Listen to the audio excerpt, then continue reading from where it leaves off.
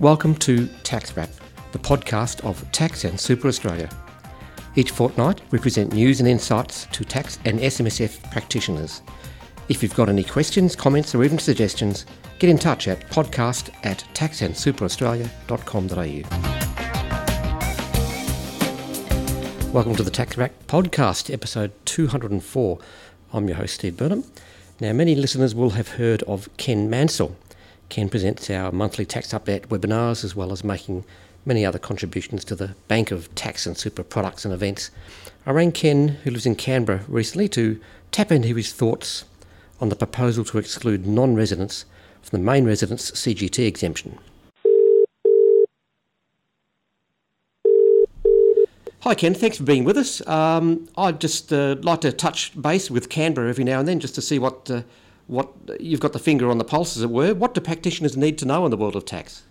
Yeah, well, we're getting towards the end of another year and the government is trying to finalise a lot of legislation that it promised before the election, after the election, and a lot of the stuff that it couldn't get through in the last parliament. Right. Because they've got more senators now, they actually think they can get some things through that we wish they would never get through. Oh, okay. Is that why the push is on, as it were?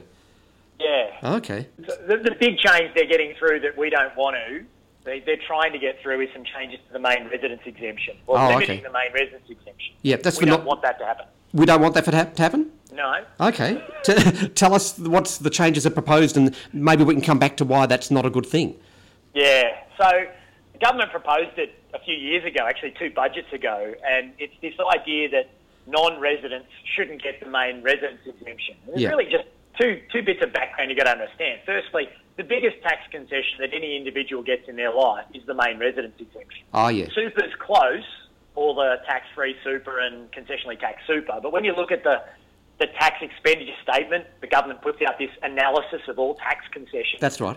The main residence exemption is about $60 billion a year of less tax. So it's the biggest concession. And the government's saying to a whole group of people, if you are a non-resident, then you will not be getting the biggest tax concession you get in your life. Yeah. And that's pretty scary. It is, yep. The problem is that they're not doing it the way that previous changes for non-residents and capital gains have been done. Okay, well, how's that? Since 2012, non-residents haven't been able to claim the CGT discount, which sounds pretty much the same as what we've got here, except when some of us who were involved in writing that law there, we wrote it so that if Steve, you bought some Woolworths shares today, that's a bad example. If you bought something today and you became a non-resident for half the period that you owned it and you sold it, you still get the discount for the time that you were a resident. So you have to work out the gain that happened while you were a resident and you get the discount for that. Right. Whereas this change here, they've decided that's too hard to do, to do that apportionment, and they have said straight up, Steve, if on the day that the CGT event occurs, as in you sell property, you sign the contract, and you are a non-resident on that day, you get no main residence exemption on that house at all, ever, on any of the capital gains. Going back for however long you've owned it, etc. Yeah, when you put it that way, it doesn't really seem right. And they're blatantly obvious about it. Their first example they have in the explanatory memorandum is someone who bought a house in 2010, lived in it for 8 years in Australia, Australian resident, went on a short-term secondment over to New York, and when they got over there, ran into probably one of Donald Trump's family members and wanted to marry them. And of course, therefore, they no longer needed the house. But because they've now, moved overseas, they've locked in overseas, their dogs moved over with them, they're definitely, you tick the non-resident box, and they sell the house in 2020. Well, you'd hope that they get the main residence exemption from 2010 to 2018. For that 8 years, when they were residents, and then they wouldn't get the main... But no, this says, even though for 8 of the 10 years that this person owned the house, they were a resident in Australia, because on the day that they sign the contract to sell it, they're a non-resident, they get no main resident exemption. They have to pay the capital gains tax on the whole of the gain from 2010 to 2020. Which is huge. So, I mean, yeah, just looking at the property market in that time, I mean, not that that's that relevant, but it's a huge impost, isn't it? It's huge. I know we don't have big houses like you guys have in Sydney and Melbourne. We have a street. We have a street in Canberra where all the embassies are, and the houses around there sell for probably like a 2-bedroom apartment in Melbourne for $4.5 million and things like that. Yep. And I know someone who I know some accountants who advised the person there who has owned that house since the early 1990s when they bought it for a couple of $100,000. Right. It's now worth $4 million. They were seconded overseas over to the World Bank, and they've decided to stay there. Right. Yeah. And so there is a $3 million gain on that house. Amazing. Most of that was while they were a resident, but if they sold that house today, instead of paying no tax, they'll be paying tax on a $3.5 million house, and that's going to be close to $1 million in tax, given their marginal tax rates and things. So this is a change of $1 million for someone. Yeah. So I just had a thought. I mean, I'm not a practitioner, Ken, as you know, but I like to ask the questions. I know that the word intention crops up a lot in some tax legislation. So for that 8 years, going back to this example of the person who went to New York and bought Donald Trump's, well, let's get back to the example. During those first 8 years, she intended to be an Australian. She intended to live in a house. It even just from that point of view, it doesn't really seem right. But anyway, I'm interrupting. Well,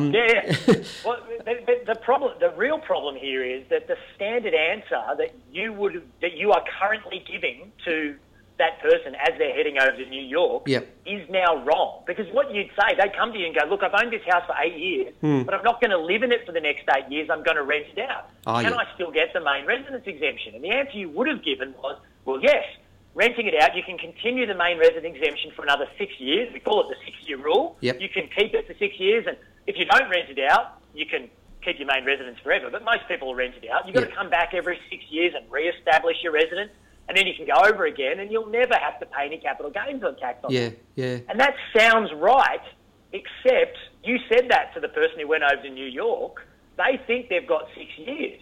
But if they become a non-resident, they decide not to come back, and they sell it, they're not extending the main residence for another 6 years. What's the difference of extending? They're contracting the main. They're getting no main residence at all exemption.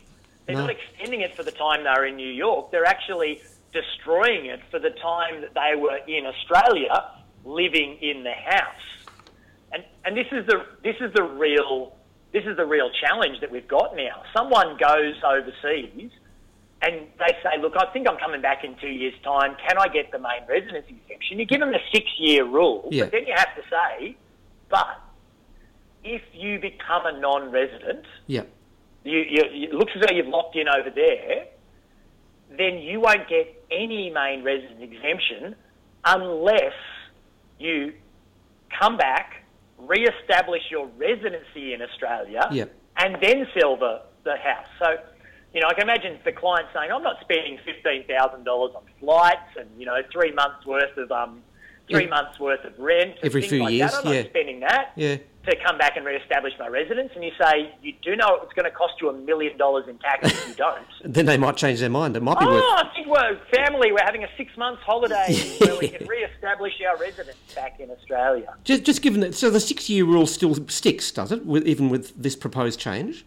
The 6-year rule still exists as long as you remain a resident or you re-establish your residence when you finally come back and sell it. Right. Okay. So if on the day you sell it, you are not... You are a resident, you are not a non-resident. I hate double negatives. Right. If on the day you sell it, you are a resident, then the 6-year rule is exactly the same. Right. But there's no change to the 6-year rule in Div 118 of the 97 Act at all. But you've got to remember, to get into Division 118 in the main residence exemption in the first place, there's going to be a clause that says, by the way, if on the day the CGT event occurred, you were a non-resident, please don't read the rest of Division 118 because you don't get any main residence exemption at all. You don't even get into the 6-year rule because you're not in the any-year rule. Right. Yeah. I know that the Board of Taxation is, I think it's currently looking at the definition of residency, non-residency. Does that have any implications for this proposed change? Well, it will, but they're really looking at the definition of residency and non-residency to create hard and fast. They call them bright lines. They actually, the Board of Taxation, because currently we've got 4 tests, and the first one is the resides test, which is the case law, which can, it's really hard to understand. And then you've got the other tests which talk about, have you established a permanent place of abode in another country? So residence and non-residence is hard, but in the absolute obvious case, where I had my Australian citizen moving to New York, marrying there, taking their name off the Australian electoral roll, having all their bank accounts over there, no matter what changes, that person's going to be a non-resident, and they're going to lose the main residence exemption. Yeah. Sorry, you were going to say? I should mention there's one exemption and one grandfathering, which I think I need to get onto. So the first exemption is, and this is different from the bill that they tried to introduce back in 1997. They've accepted some bad things can happen. So I might give you the advice that that if you do go overseas, you will become a non-resident for the 4 years you're over in New York, but you need to come back to sell the house.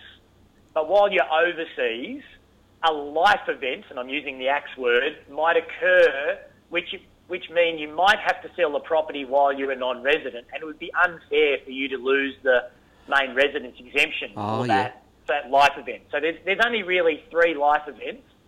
If you or your spouse or a child under 18 dies, if you or your spouse or a child under 18 gets a terminal medical condition, or you get divorced in the first 6 years that you are a non-resident, you can still get the main residence exemption.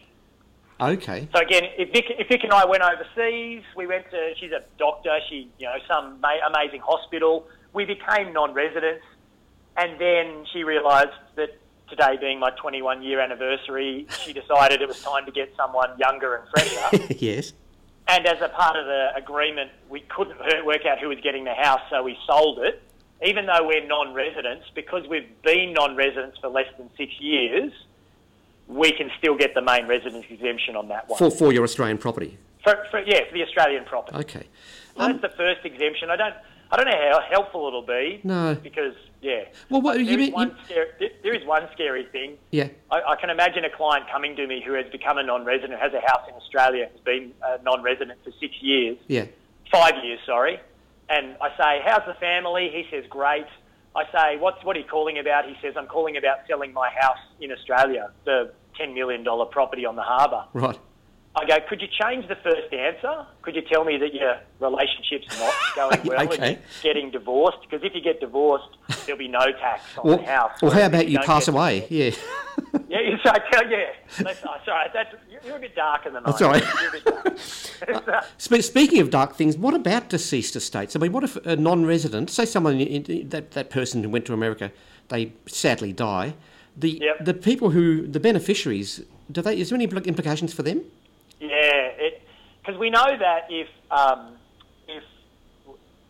get my house from my father who passed, I get a house from my father who passed away. If it was his main residence, I can get, my ownership period will assume his main residence. Okay. So the time that he held it as under the main residence exemption.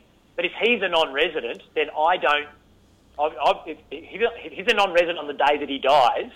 When it gets transferred to me, any time that he had where it was his main residence, I can't get the main residence exemption on. So I could get a house. Again, my father, let's say he's from Southern Europe or something. He comes to Australia, builds a house. We grow up in it. We live in it. He decides for the last 3 years of his life that he's going to go back and live in the motherland, wherever it was. So he's a non-resident on the day that he dies. When that house gets transferred to me, I get his cost base. We're assuming it's pre-CGT, not post-CGT. It's not pre-CGT. Right. I get his cost base, but I get no main residence exemption that covers any of the gain of his life because he was a non-resident on the day that he died. Right. So it's just nasty. So that it's affecting the tax outcomes more than just the owner of the property. It's the beneficiaries, etc. as well. The last thing I've kind of mentioned before, I just got to get through that grandfathering thing. Yes. This is the timely part. This is the part where practitioners will probably, straight after Christmas, because no one wants to talk to you now, need to sit down with clients and have a chat. Right. Obviously, this was first announced on 9 May 2017 in the budget. Right.